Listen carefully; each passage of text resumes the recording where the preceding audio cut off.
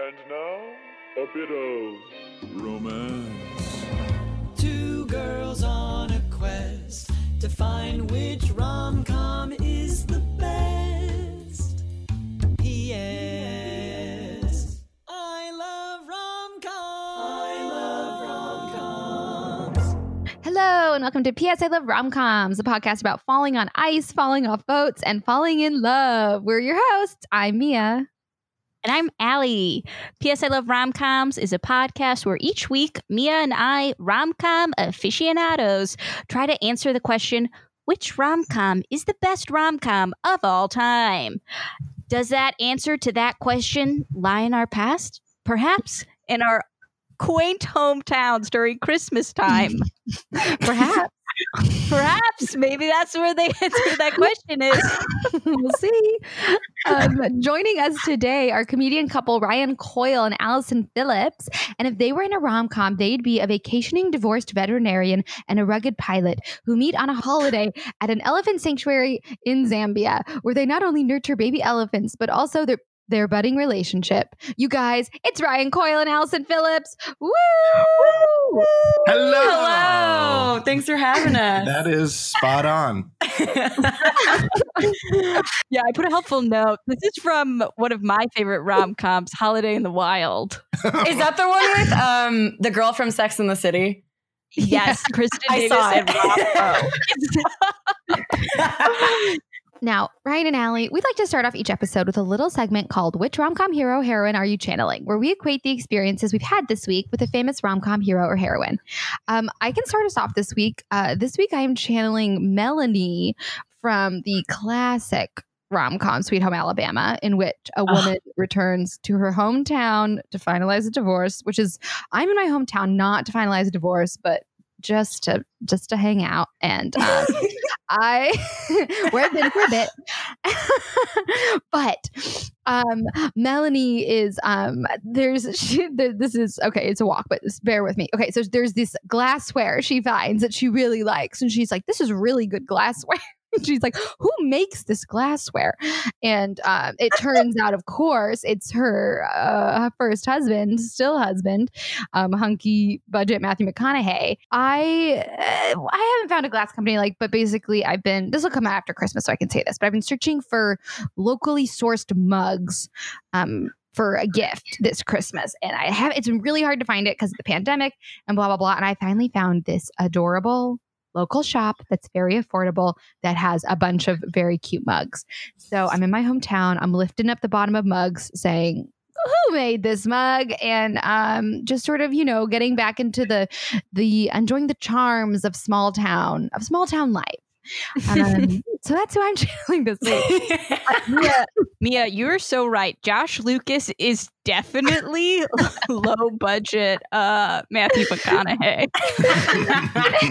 and I don't want to drag him because he's so hot. I think Josh Lucas is very attractive and talented. It's not so hot. It's not he's just a little bit blander than Matthew McConaughey. He's he's like diet Matthew McConaughey. Matthew McConaughey is no sugar, and he's like you're not looking for anything crazy. You're looking for something a little bit subtler and sweeter. You're looking for low syrup.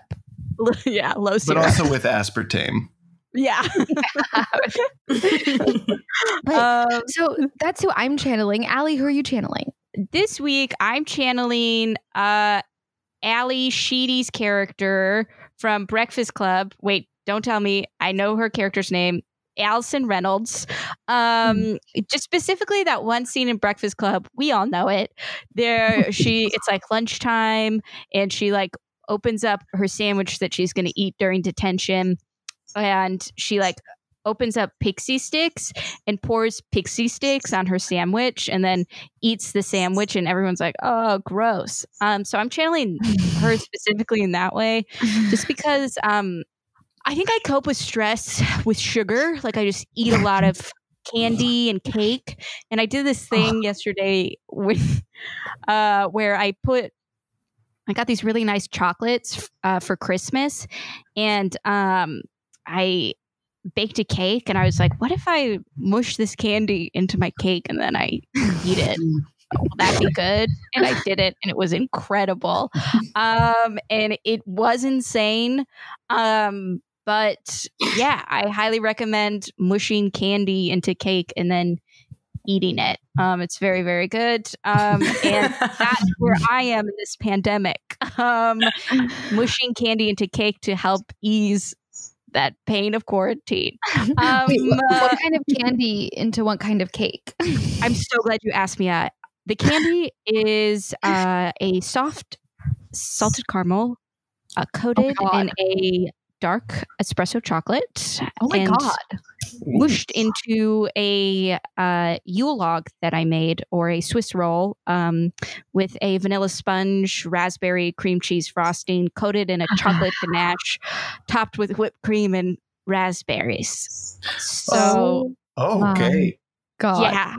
That is a good idea. That's a good idea to mush that in there. I thought it was a good idea. But so that's who I'm channeling. Ryan, Allison, who are you guys channeling this week? Oh, I have a 50-50 tie for who I'm channeling at the moment. As far as my looks go, I am channeling Matthew McConaughey in How to Lose a Guy in 10 Days, because I just chopped off all of my hair and I look like I should drive a motorcycle now. And I shaved the sides. Oh, I love that. It's true. It makes me feel pretty badass. And yeah. And look pretty badass.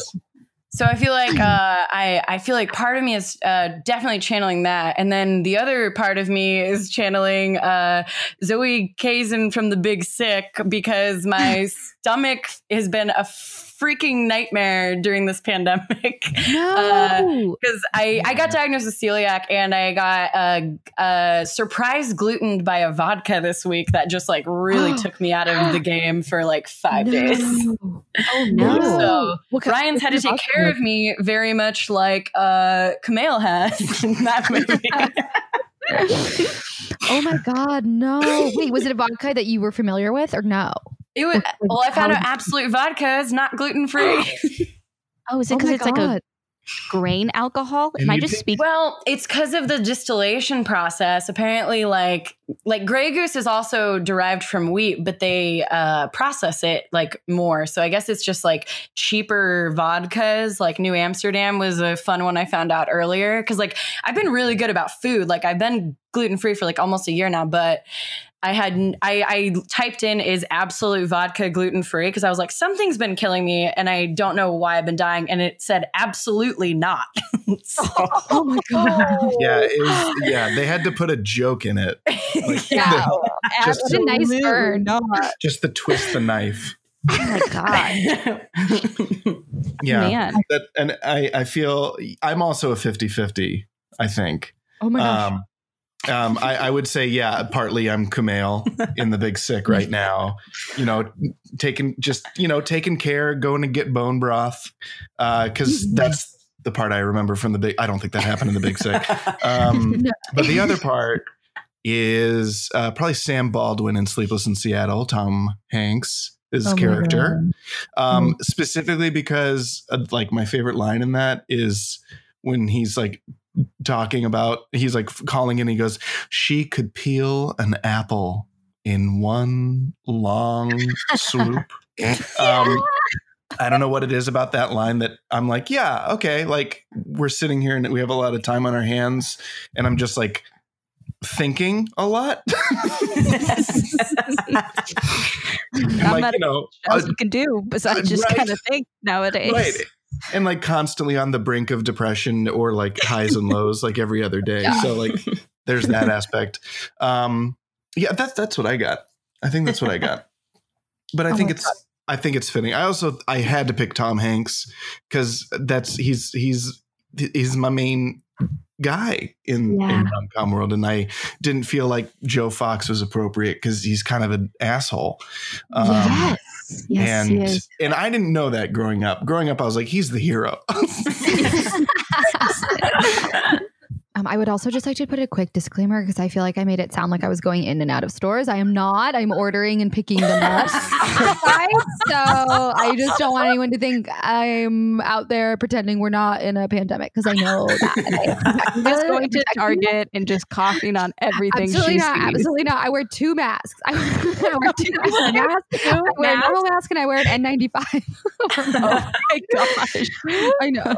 It gives me comfort. Okay, I'm so sorry. Okay, but here's the thing. Speaking of rom-com heroes, are they the villain? Are they the hero? Let's get into our movie discussion, shall we? Yes. Yes. So this week we watched the 2005 romantic rom-com Just Friends. In this film, high schooler Chris Brander, played by Ryan Reynolds, is head over heels for his best friend Jamie Palomino, played by Amy Smart. When he finally confesses his feelings at their graduation party, she tells him that she just wants to be friends, and he leaves town in shame. 10 years later, Chris is a successful record executive and involved with self-absorbed pop star Samantha James, played by Anna Faris. They both go to Paris for the holidays, but when their plans fall through, he returns to his hometown and tries to win Jamie's heart one more time. Just Friends was directed by Roger Kumble, who also directed Cruel Intentions, The Sweetest Thing, and Falling in Love, and was written by Adam Tex Davis. Just for people who are listening, Tex is his nickname. So you might Google him later and see what he's written since Just Friends. So guys, what are our initial thoughts on this film? And was it any of our first time seeing it? Okay, so we watched it again this morning, actually. And my first time seeing it was about a year ago, I think, because it was it's set during the holidays. So we were watching it during the holidays, and I'm not going to, I kind of love it. I love it. And I feel like I'm not supposed to, but I love it. And it makes me laugh a lot. And again, I don't know if it should, but it did. And we watched it again this morning and I laughed harder at many parts of it. And that's where I'm going to leave things for now. Okay. Yeah, you go. I was obsessed with this movie in high school. When I was I think it came out when I was a freshman in high school, and it was probably one of my favorite movies. And Anna Faris in this movie made me want to do comedy. Oh yeah. She was my inspiration for her character was the funniest character in the world to me. And I was I just want to do comedy to be like Anna Faris. And my friends were also obsessed with it. I learned the Forgiveness song on the guitar and we recorded it for my friend's birthday. And we had all the inside jokes from the movie in it. So oh my gosh. I've probably seen this movie 100 times. You wrote out, I love that you learned the song in a way, we spend all this time, and it's isn't it it's 3 chords. Yeah. But I was 12. I was 12. That's pretty good. That's impressive. No, that's impressive. Really impressive. I feel like you could do a really good Anna Faris impression, Allie. Thank you. That's all I've ever wanted to hear. Yeah. And with that, we're done with this. This was my first time seeing this movie. And I mean, it definitely was a movie from 2005 in that where I was whoa, it's one of those movies where you watch it and you're oh wow, we have come far in the way that we treat women in film. Just because, there weren't a lot of, for me watching, I was wow, every female character in this movie is dumb, is so stupid. But also this movie had some of the best slapstick comedy that I've seen in any rom-coms that we've watched so far. And there's just one joke that this was just there were so many jokes in this, and some of them were throwaway jokes. And this is one that I just want to point out because it's so weird. It was so, this movie was so weird, but very funny and very problematic. But the weird joke that I just want to point out that I loved was so Ryan Reynolds' character Chris is in the hospital. Why is he in that? Oh, he's in the hospital and he got hit in the mouth. Yeah. and he like runs into this guy who's like competing for Jamie's love. Oh, no, that's a different time. I'm wrong. Dusty, yeah. Dusty.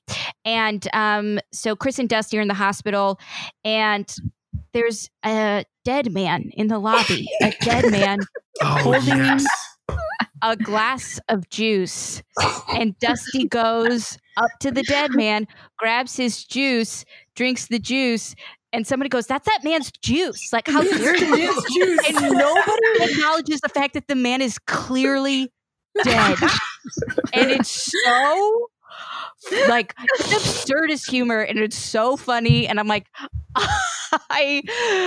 it was deeply funny, and it was like very. I felt like ahead of its time. In that joke was ahead of its time. It was a lot of those. Yeah, I feel like a lot of the jokes are just kind of perfect. Like there's another one where Ryan Reynolds gets thrown out of the bar for being too drunk and causing a scene. And the big, like the doorman like throws him out and goes, "And stay out." And then he walks back in, the camera's a wide shot. And then you just hear him go, "I always wanted to say that." And it was like, and I remember thinking to myself, because as soon as he said that, I was like, oh man, I should tweet something that says, "I always wanted to say and stay out." And then he said that, and it hit even harder. But also like the little, I think what's so odd to me about a lot of the humor is like Ryan Reynolds' performance, which I feel like a lot of it is ADR, where he's just making these weird little noises the entire movie, where he's just like, like these like, like his retainer voice is insane, and I love it. And you're right, like Allie, it's the appropriate way to say it is like, this is definitely a movie from 2005, like in so many ways, but it got me with his humor. And you want to. Yeah, I'll say that's like what. Yeah, that's the thing I appreciate the most about this movie, because I'm similar to Allie Phillips, because we got two Allies on the pod. So I'm similar to Allie Phillips in that I saw it when it came out, and it was like loved it so much, and was like, me and my sister still quote so many of the Anna Faris lines to each other. Like my favorite part of the movie is always when they're at the bar, when they're at the Maple for the first time. Yes. And Anna Faris just has this run of insane character behavior that I think had to have been improvised, where Ryan Reynolds is catching up with his old friends, and Anna Faris has no idea what they're saying. But she just talks along. She's like, "You got married?" And like, we have a son named TJ, and she's like, "TJ." And then she's like, when she's like saying bye to the friend, she's like going to the bathroom and then whispers Darla, like kisses her on the mouth. It's very funny. And then when she wants to leave, she just walks up to Chris and says, "There's pee on the floor," and then hisses at Amy Smart. And then my favorite bit is when she wants to leave the bar. And I feel like this is a common joke now, but I feel like I'd never seen this at the time, where she's sitting on the other side of the bar and she wants to leave, and she's just starts repeating his name loudly over and over again for too long, which is just it was those bits to me were like the absolute funniest. So I used to like love the movie, obsessed with it when I was younger.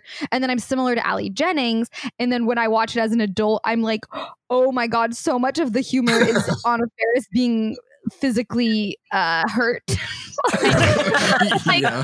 much like manhandling and stuff that I'm just like, oh, that's harder for me to digest. Well, it's like I do like a lot of the slapstick. I am like, oh God, I don't like when he's like grabbing Anna Faris's arm and stuff. And then I also, of course, I mean, it's just like, it was just the time that, I mean, it's obviously just like shocking to go back and look at how homophobic that time period was, but it really was. Right. Like that's like to be in high school at that time was like constant, like that sort of energy. So it was like, it's almost like sad to look back and be like, oh God, that was like so normalized in our culture. And obviously it's so different now, which is awesome. But with that aside, I do love the slapstick between the brothers. And one of my favorite jokes is when they're like fighting, and then like out of nowhere, Ryan Reynolds is like, "I love you," and the brother's like, "I love you too," and then he hands them a cookie. It's great. Yeah. Oh, and of course, the mom character I Julie do love. Yes. She's incredible. Like yesterday, I was on a Zoom call with my sister and my mom said something, and I was like, "Ugh, Mom," and Lily was like, "Joyce." She was like saying that my mom was sounding, and we hadn't even watched the movie yet, so we still quote it. You know what's so interesting? Because it's like I was doing some research on the movie, and it was like, how did they, like, some of these jokes are so wild. Like that whole scene, which I found out later was like they came up with the day of, where like Anna Faris was like out and about in New Jersey, you know, singing that song in a mall or for like a metal concert, and she comes back and she has like a head injury, and she's like hyped up on Vicodin and has like toothpaste like falling out of her mouth, and it's like, this is so weird. How did like the studios like approve this scene where like toothpaste is literally just like falling out of her mouth? It's so weird. And then I found out that it was a Canadian production company that picked up this film to produce. And so they shot it up in, I'm going to butcher this, Saskatchewan? Saskatchewan. Yes. Saskatchewan. Wow, tongue twister. Or maybe I just don't speak Canadian very well. I don't know. But so they were filming up there, and it was so far up in Canada, and it was so cold, and it was hard for airplanes to get there, that no like producers from the studios felt comfortable flying out. So they had no one on set to say like, no, don't do this kind of a thing. Oh, wow. And I read this in Cosmopolitan, so you know it's true. And so it's like, yeah, they said that they had a lot of free reign, and that at night, Ryan Reynolds and the director Roger Kumble would like pitch on the script and like workshop the script a lot, along with Anna Faris. And that's why I feel like there are so many of these like very strange and like cool and funny bits, is because they were workshopping the script a lot, and they had free reign, and they didn't have a lot of studio heads saying like, no, you can't drool toothpaste out of your mouth.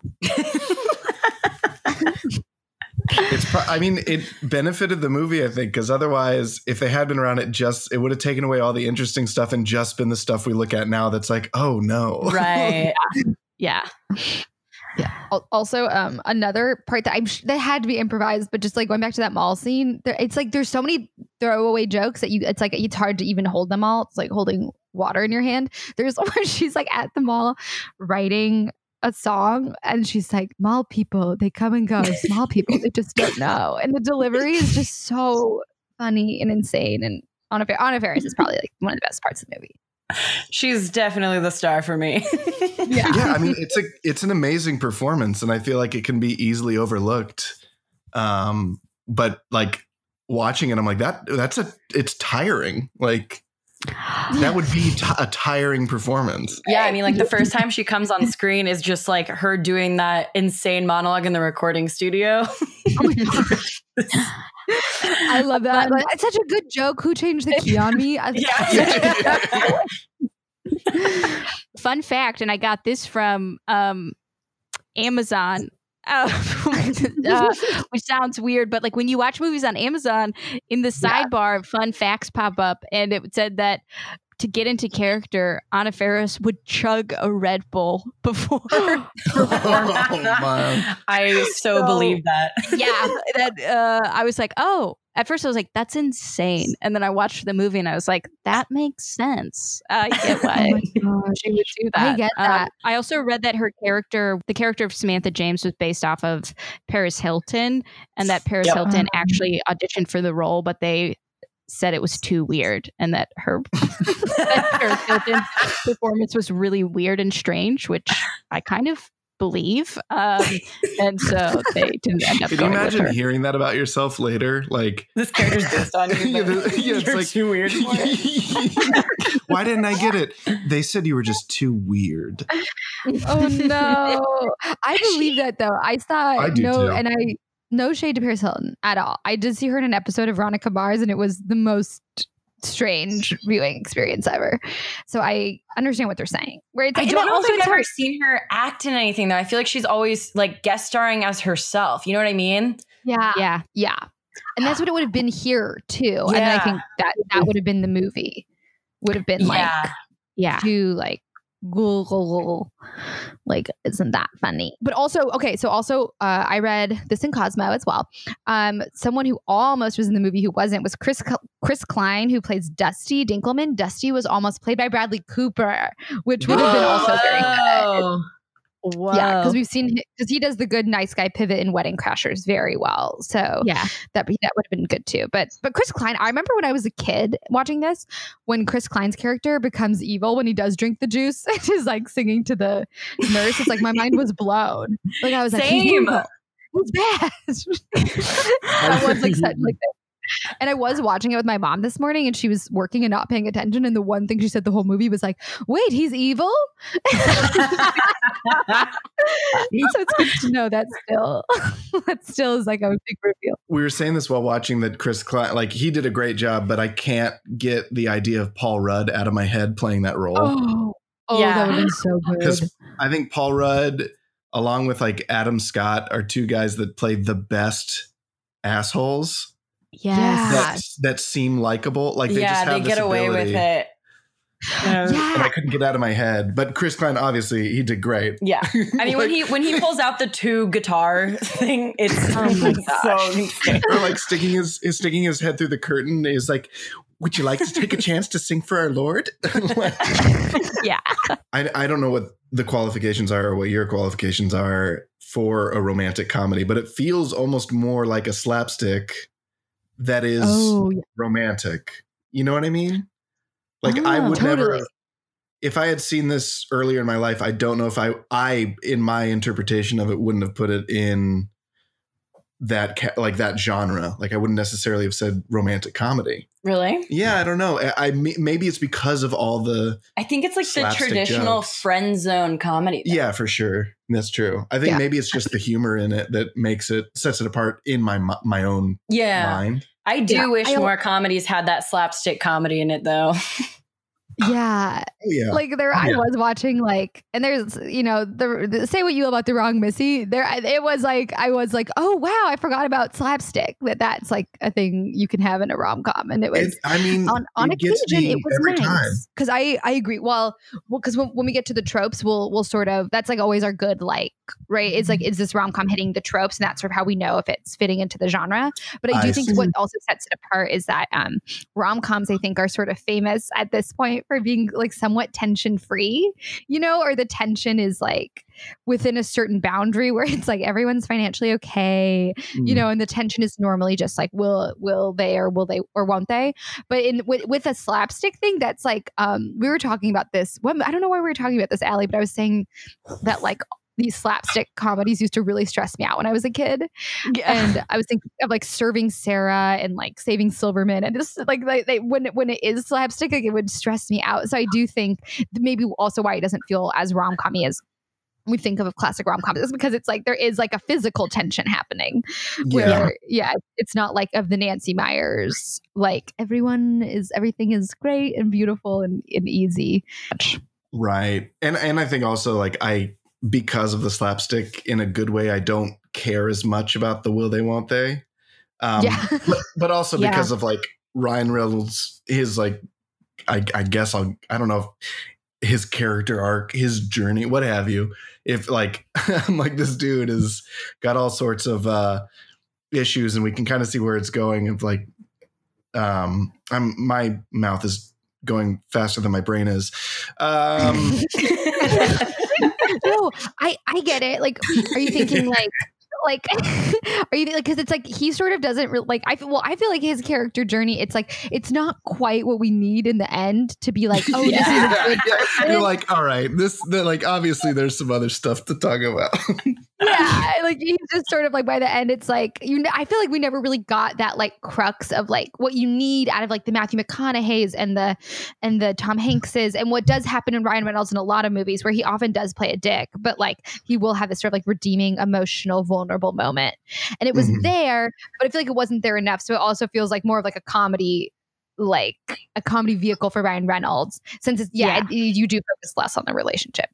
Yeah. And I like that. I think that's what sets it apart for me, and maybe what confused me at first. I think it's also because I feel like this comedy is like very character heavy compared to a lot of rom-coms. Like I feel like a lot of rom-coms people are just playing like pretty much neutral characters versus like this one. Like, I mean, like it just even in the first like 10 minutes where they're all in high school, like Tim's character as the frat guy is like such an extreme character version of a frat dude. Oh my gosh, yeah. Yeah. Yeah. Also, like all those teenagers were Are 40. Everyone was so old. They're all 40. I know. Dusty in the beginning looks like a 45-year-old. That's my favorite thing about older movies. I don't like it when Yeah. the leads are like old and supposed to be young, but I love it when just like the whole movie is just like people in their late 30s pretending to be in high school. Yeah. It's like, oh, if we Uh, put a Leatherman jacket or like a Letterman jacket on like this 40-year-old, like he'll definitely look like a teenager. Well, yeah, it's even funnier. Like that guy in the Letterman jacket, when it's supposed to be 10 years later, he's obviously aged like 30 years by that point. It's like, how do we make him look like an older adult as opposed to a teenager where he clearly looked like an adult as a teenager? Wait, Okay, you're so let's right. just shave the top all of his head. Yeah. Wait, they're supposed to be like 28 then. I know. Yeah. Like, He's not 55. they were like, too how do old. we? I think they caught onto the joke in that. Probably it felt a little self-aware of like, Yeah. Yeah. I guess his 28 is 50. 48. Yeah. Another character who I think just made a meal out of his role is Clark and Darla. Clark, who I also no shade to Clark, but is budget Mark Ruffalo for sure. Oh, yeah. He is definitely yeah. budget Mark Ruffalo. Yeah, the whole time I was just like, I look so much like I feel like he had so many improvised like random lines that just kept getting snuck in there.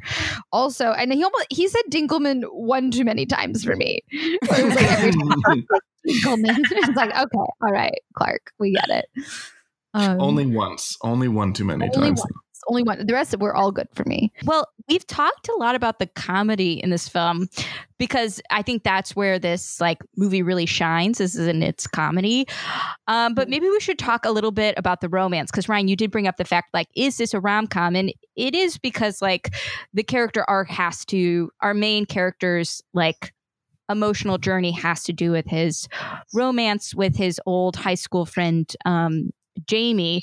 And so I think maybe why, you said as well, Ryan, like that it didn't feel like a rom-com, is because I think the romance is a little bit underwritten / poorly written in this film. And I just want to like point out like, I think Ryan's Reynolds character was very developed and very interesting, but I felt like Jamie's character was a little bit flat in this. Yeah. Like if you look at her character arc, she starts off being friends with Chris, played by Ryan Reynolds, and then he goes off and he's successful, and he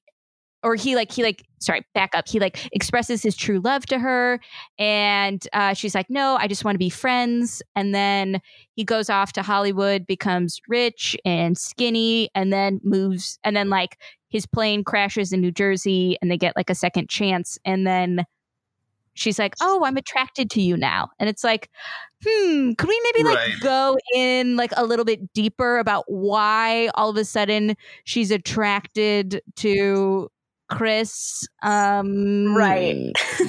It's not because like, it's not, she's attracted to him, I think, like kind of like right off the bat when he comes back, because he's like successful and rich and like in shape. And yeah, I think the first thing she says to him is, I can put my arms around you now.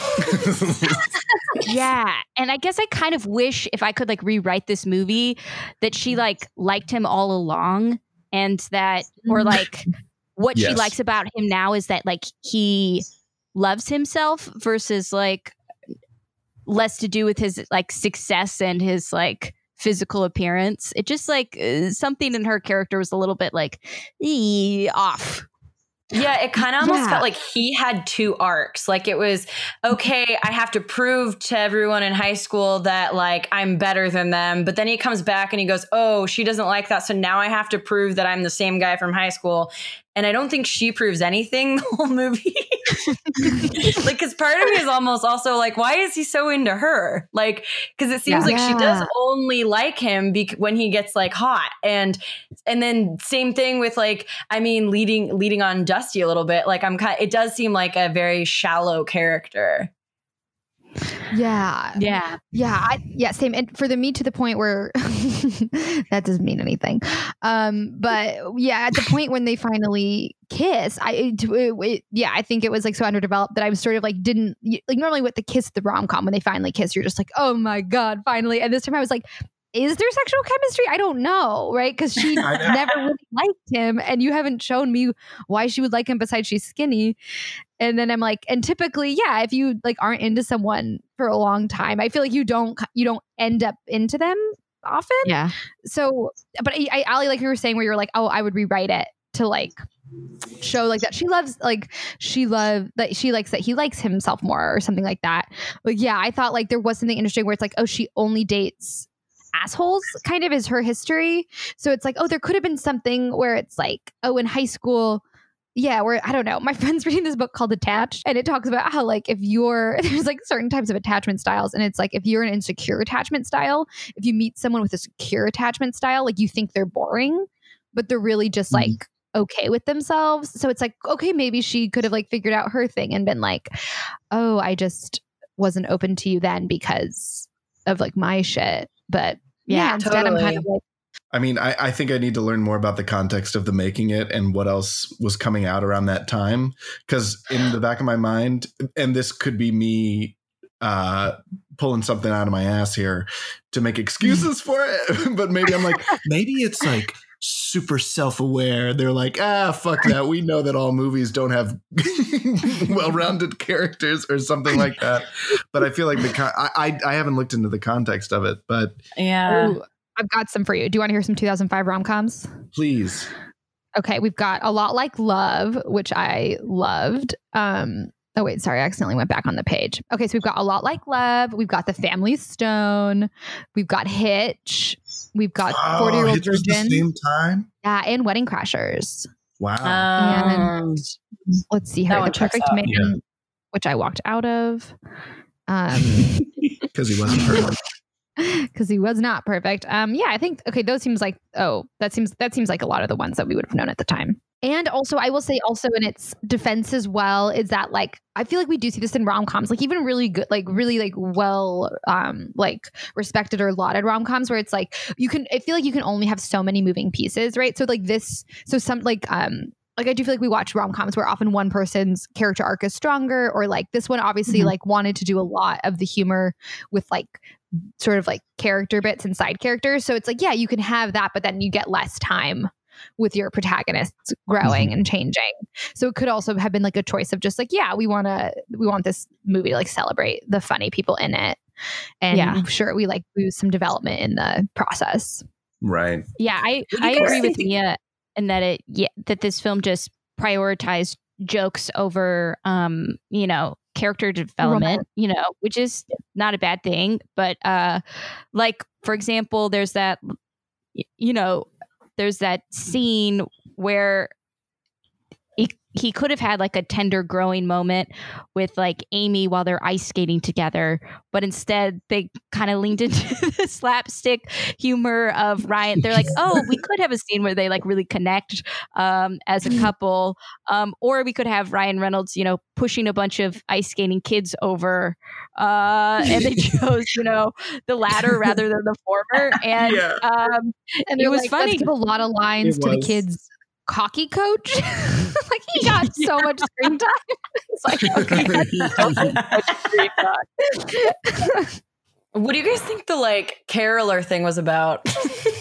They had so much. At first, I was like, "Is this supposed to be some kind of like story device? Like every time they come in, I think it's just arbitrary." Yeah, I got so confused. I got so confused by the timeline of like, wait, how long is Christmas right now? It felt like Christmas was an entire week. Yes. And at one point at Amy Smart's house, it's like they go outside to carol at her front door. They go outside and turn around and face the house and carol at the house. I know, they carol right? And then their own Ryan house. Reynolds is like coming out of the door.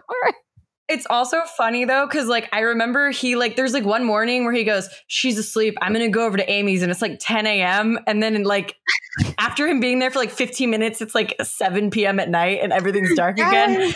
And I'm just like the timeline is so insane. Yeah, going over at 10 a.m. on Christmas morning, I'm like, wait, hold on. Yeah. You stayed there all day. And she also hears that and then doesn't come to get her revenge for 14 hours.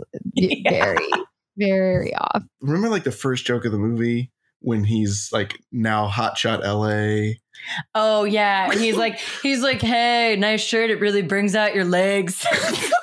Or nice color on your shirt or something. And I was like, and it's so horrible, but it's just such a like dumb joke. It's, I don't know, something about it got me because it's so stupid and so old.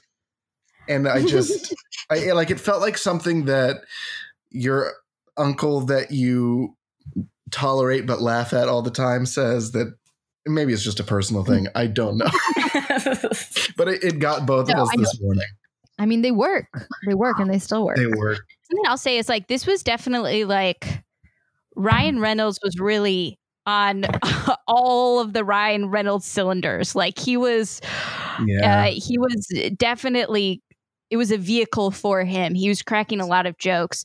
But what I will say about his sense of humor is sometimes, and this is maybe me being sensitive, but like sometimes his sense of humor kind of rubs me the wrong way because it's definitely, he's like sarcastic, and sometimes it feels like he's punching down in some of his jokes. And what I mean by that is he's like, you know, laughing at people's expenses kind of a thing. And he's so hot that it's like, it's not fair, Ryan. You're so hot and you have fucking everything in the world. You don't get to, you know, make fun of people who are less fortunate than you. But like he punches down a lot where like he makes fun of like Samantha James's character a lot, where he's like, oh yeah, like this is good. You're an artist, right? Like you get to go do an open mic. How great for you. And it's like, okay, well, this woman is obviously struggling, Ryan. I love like the ADR is just him saying you're awful where she can't hear it. Yeah, I've been like thinking that the joke is that like she can't hear it and thinks that he likes her. Yeah. Right. So sometimes I'm like, Ryan, pull it back a little bit. You don't get to pretend like you're the victim here. Yeah, totally. I think that's like sort of like a really good summation of like what kind of doesn't age well about a lot of the humor in the movie, and about just like what was wrong with that time period in which we grew up, which is that comedy was a lot more about punching down, and like people in power punching down on people that had less power than them, where I think now it's flipped into like absurdity's fun, and making fun of those with power is fun. So I think, I'm like, oh, I see like the cultural shift and like why things like, and why his certain sense of humor can sort of like, totally.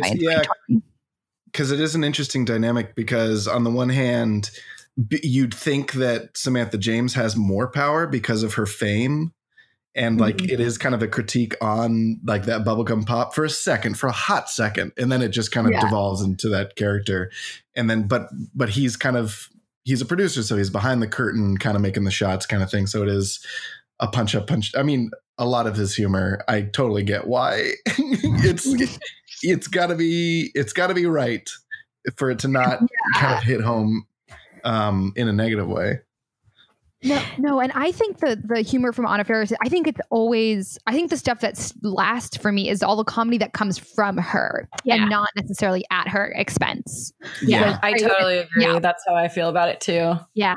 Yeah, like that's the stuff that even to this day, like I laugh so much at the bar scene to this day. Same, like that's my favorite scene too. Yes. And her like forgiveness song is like, that's coming from like so good. Anna Faris, like satirizing like these kind of like singers that exist, and like those are the funniest moments. And it's like, and it's like, as lady comedians, like it's fun to see that even in 2005, like people like Anna Faris were like allowed that kind of like freedom to like make those like fun jokes and character True. choices and stuff like that. It's Yeah, very like cool. I think she got the funniest role in that movie. Absolutely. Yeah. And she wasn't the lead. So it's like, I would have. I mean, I mean, both times I've watched it, I'm like, I wish she were in it more. Like, I want to see that wrap up. yeah, the second half of the movie, they like, she's rarely in it. And I really just wanted more of her. Mhm. Same. Because it's so funny too. Like your introduction to her is that kind of like that she's a humanitarian, and I thought that was just perfect. Like that's a good introduction. Yeah, very like Aldous Snow. Like, Yes. exactly. Exactly. Oh my gosh, yes. All right. Should we get into counting the rom-com tropes? yes. This time we like to count up all of like the rom-com tropes we've seen in the movie. And this can be helpful in us being like, great, does this work as a rom-com or does it not? I can kick us off. So I have that there is flashbacks. So, we flashback to Mhm. 1995. There's narration, which we see a lot in rom-coms, or tropes that are like, we're just not a huge fan of because it's just more about like the genre and the segregation of the genre is that the couples are largely straight and white, but that's changing over time. We have the friends obsessed with their love life. So Clark and Darla are just like always there to be like, you gotta go get her. I have Dusty as good on paper guy with a fun twist because he's evil. Yeah. It's Christmas in a rom-com. It's usually Christmas. So we got that. We have Amy Smart as the cool girl who eats. I'm not like your stick women from LA. I eat ice cream, but I'm also very thin, which is a classic thing. We have a woman who wears a large button-down shirt. For sex. Yeah, we do. In movies. But I personally have never done. I have never gotten a guy's long button-down shirt and being like, these are my pajamas. This is comfy. No, that sounds so uncomfy. Uncomfy and weird. No. It also wasn't a shirt he was wearing earlier. She just took it out of his closet. Yeah, she's like, these are my pajamas. No. So we saw that. Love to see it. We had like the big, like, it's usually like the cross town chase, but this is the cross country chase where he, flies back from LA to New Jersey to go get her which is like on New Year's Eve, which is a trope I want to pitch, which is like the New Year's Eve climax. I mean, we see it when Harry Met Sally. I don't know if we see it in other movies, but that feels like that. No, like, we do see. I'm sure it's what in the movie New Year's Eve. It's in the which movie we're going to New watch Year's next Eve. week. Yeah. We can assume it's in that one. So I'll go ahead and count it. If it's not in the movie next week, I'll change. And then I have Anna Faris as the one-dimensional ex, where usually there's just like, and you know what? And same with all of Amy Smart's exes are all one-dimensional exes. So those are what I had. Let me see if I had anything. Okay, there's one more I want to pitch. Okay. What about like a big childhood humiliation? I'm thinking of Never Been Kissed when she gets egged at the prom, and then he has a thing where they read his love letter out loud at the party. Yeah, 13 going on 30. There's that whole thing where she's with like the 6 chicks in the basement and like yes. She So like, it's like goes in the closet with Maddie and they make fun of her. yeah. Okay, so that's enough for me. Yeah, to count. I have like the big public like breakup speech where it's again, this was like very funny and slapsticky. Like Chris and Jamie are having a fight in the bar, and then all of a sudden Ryan Reynolds or Chris, like from off screen, his hand just like slowly slides up into screen and he's holding a microphone. And just like all of a sudden he's got a microphone and he is like in the bar loudly insulting her with a microphone. And they're on the video behind them too, Yeah. which I never... I was like, is that a monitor in the background? Yeah, it was so that was very funny. I have this is just a side note. I said this movie wins for the most dick punches ever. But I said lots of like dramatic slaps go on in this movie. Ooh, like there's you're right. so much slapping in this movie. Mm-hmm. I started counting, but then I lost track. And then I have okay. So I said this is not a trope, but just something that I thought this movie kind of reversed. It's like there's a lot of like in movies we sometimes see like the perfect sexy circumstance, which is like, oh, like here we are ice skating and oh, like kids need us to like play hockey with them. But I said that this movie was just full of like the reverse of perfect sexy circumstances. So it was like a lot of unsexy circumstances that just like perfectly worked out, where it's like, oh, we're going to go to a romantic movie, but this guy who's hitting on you and my mom are coming now with us. Which leads me into, they watched a rom-com in a rom-com. They watched The Notebook. Yeah. Yeah. And then I have okay, do we think brothers fighting is one, or like big public fight is one? Because there was like a lot of, maybe not. Maybe I'm just. I do. Well, we just saw it in The Family Stone. So let's think. What else? We saw it in The Family Stone. Oh, I have one. He's very klutzy as well. Like he's always falling over and stuff. Agreed. And then I have like the grand gesture is he gives her that card with 100 reasons why he likes her. And then I wrote down the ending fake out as like, he's like, I'm leaving. I'm going to LA. And he flies to LA, throws his suitcase off his balcony, just like down a hill. And then so insane. And then he like is in LA for 2 seconds and he's like, I gotta go back to New Jersey. Yeah, that's what I have. Allie and Ryan, did you guys spot any that we haven't mentioned? I mean, no one was a journalist. It's not a rom-com. I'm sorry. Again, I'm learning as we go. One I had was like writing a girl a song, like playing a girl a song, like the guitar moment. Was there. Also, like, I feel like the mom cock blocking multiple times is like in a lot of rom-coms. And then, I mean, I think also the beginning, like kind of the premise of the movie is like one of those, like, she's all that moments where it's like, take off the glasses and they're hot. And it's like, he took off his fat suit and she's like, oh my God, he's so hot now. And it's like that, like anyone can be hot kind of thing. Like if you look. Right. Yeah. That's a very astute. Yeah, that's the reversal of the glasses trope. Oh, another one is like embarrassing yourself in front of their family. Like when Samantha James comes and wrecks their entire house, which like I feel like there's always like a huge clashing moment where the family now hates the person that they're in love with. Yeah. What is that? It's difficult in-laws. Yeah. Oh my God, guys. This has a lot of tropes. We're at 25 tropes in this movie. Oh, yeah, wow. I guess it is a rom-com. Yeah. It is, yeah, but I agree in that for me it's the tension that's different than a typical rom-com. It's a rom-com that lacks the romance. Yes, definitely. Light on the rom, heavy on the com. Yeah. All right. So now that we agree that we're in rom-com territory, it is now time to rate this rom-com.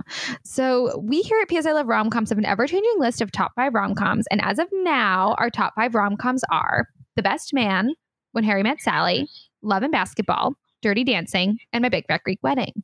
So now, if we so choose today, we can put Just Friends on that list, but we all have to unanimously agree to vote off one of those other top 5 to replace it. So guys, what do we think? Does Just Friends deserve a spot in the top 5? And if so, who should it knock off? It seems so weird to put When Harry Met Sally next to Just Friends in almost any way. Like the fact that those are both rom-coms is amazing to me. I'm trying to remember if I like, because Dirty Dancing has like more like darker subplots, right? Like the abortion stuff and all that. I think if you're going based off comedy, I would put Just Friends in over Dirty Dancing. But because also, did you guys watch Movies We Love or whatever? Like they hated each other in real life. Yes. They absolutely hated each other. And Patrick Swayze and Jennifer Grey did not. Yeah, like he tried so hard to get her pushed off of that movie that I feel like I just am like, well, I don't know. Maybe I would kick that one off. Not that I like the movie, but I don't know if I would put it in my top 5 rom-coms. What do you think? All right. I see. And I do get that where it's like, yeah, I will say the weakest aspect of Dirty Dancing is the calm. It's the calm for sure. It's so me and I talk about this a lot because like you're right. Rom-coms are such an interesting genre because they are there's such a like diversity amongst like them where it's like, oh my gosh, yeah, I guess this like is a rom-com. And it also like depends on like your preference in the rom to com ratio. Like Mia, for example, is a purist. She is a 50 rom, 50 com kind of lady. And I am a heavy rom, lighter com kind of lady. So I think I'm more heavy com, lighter rom. And I think I'm more in the purist element. I like the 50-50. Yeah. My argument would be, and here's to keep Dirty Dancing above Just Friends is just that I think Dirty Dancing adds something new to the genre in that it manages to address abortion in a way and like social issues in a way that we don't see in a lot of other rom-coms, which is why I think it's groundbreaking enough to be on the top 5 versus Just Friends is a laugh and a half, but I don't know, what like if it's groundbreaking or adding anything new to the genre.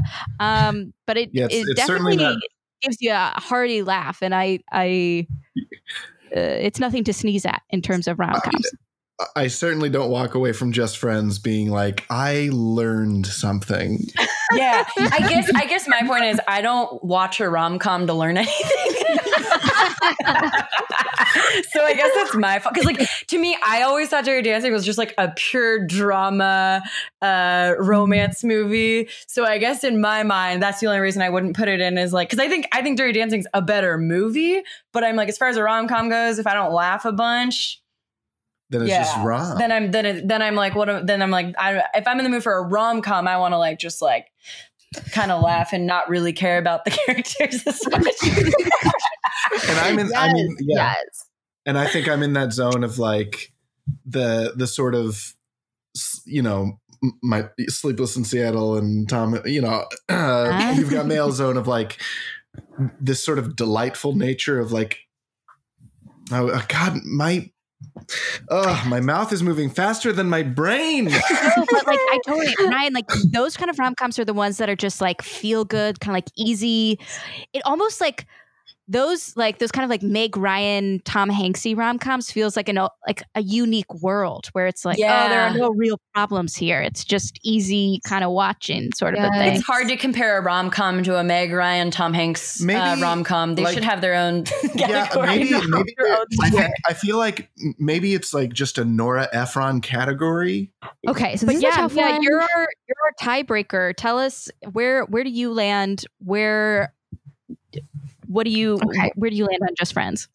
All right, this is a tough one, but I think I'm going to come down on the side of, I am a purist. I like a 50-50 rom-com split. And I think for me, and like that to me is like just sort of like the bread and butter of a rom-com for me. And this, while I love it as a comedy, while it does have romantic elements, I think the rom doesn't sell it enough for me. And while I think, and I just think that the other ones on the list it's like, and if we're talking calm, right? Like, okay, well, it's like, right, like do we have enough that represent the calm? And to me, I'm like, My Big Fat Greek Wedding is so funny, and When Harry Met Sally is pretty funny. So I'm sort of like, I feel like we have like some better split ones, so that I don't need it on the top 5. I think it's a good rom-com. I also think because it doesn't age as well, it's sort of not like gives it points against it for, right? Because it's like, is it a good rom-com? Yes. Is it very funny? Yes. But is it the greatest rom-com of all time? I think no for the aging factor, but I do think it might be good on a list of like top 5 side characters, like top 5 like iconic side characters for Anna Faris. Yes. I That's agree. like top 5 Anna Anna Faris is Faris. incredible in this. Yeah, she kills it. Mhm. So I think I would put it on the list of top 5 like iconic rom-com side. Okay, so it looks like Just Friends doesn't make it on the top 5, but Anna Faris makes it on the top 5 in our hearts. And I now think it's time for our last segment, which is Reality Check. So in this segment, we test out the tropes and plot devices in rom-coms we've just watched and see if they hold up in the real world. So this week, we wanted to look at the rom-com plot device of the dramatic slap. We see this in a lot of rom-coms. We see it in Serendipity, Hitch, When Harry Met Sally. Practically every rom-com ever, there's a dramatic slap. But is this something that any of us have ever witnessed happening in real life? Or have we ever done a dramatic slap? I feel like I have seen some. Yeah? Yeah. Like Yeah? in high school, I 100% saw girls slapping their boyfriends at parties. Yeah. Really? Yeah, absolutely. Wow. Yeah, I agree in that. I remember slaps being a big thing when I was younger. Like, yeah, in high school probably is like the latest, but after that, Yeah. as an adult, never. Never seen a slap, never done a slap, never received a slap as an adult. But I feel like kids slap each other a lot, Yeah. so that's where I'm at. And I don't think I ever slapped a boyfriend. Have you ever slapped? No. Have you ever slapped anyone? I don't think I've ever slapped any. I mean, probably my brother when I was little, I'm sure. but like never anyone I was slapped my dating.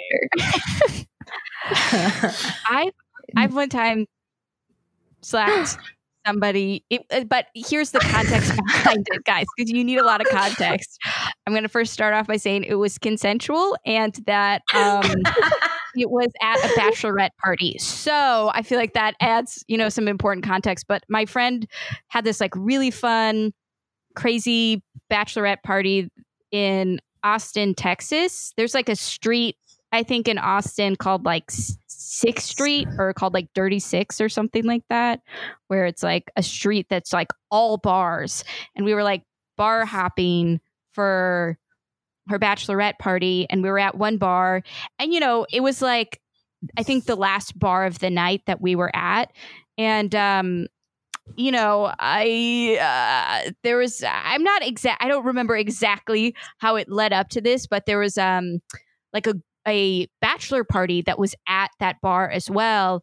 And we were mingling with them and like somebody asked me to slap them. And I was like, yeah, I will. And so it was consensual and they asked and I slapped, this one guy pretty hard. And then all of the guys in the bachelor party wanted to be slapped. And so there's like a line of guys and I just slapped them all. And then only to find out later that they were all pediatricians. Oh my God.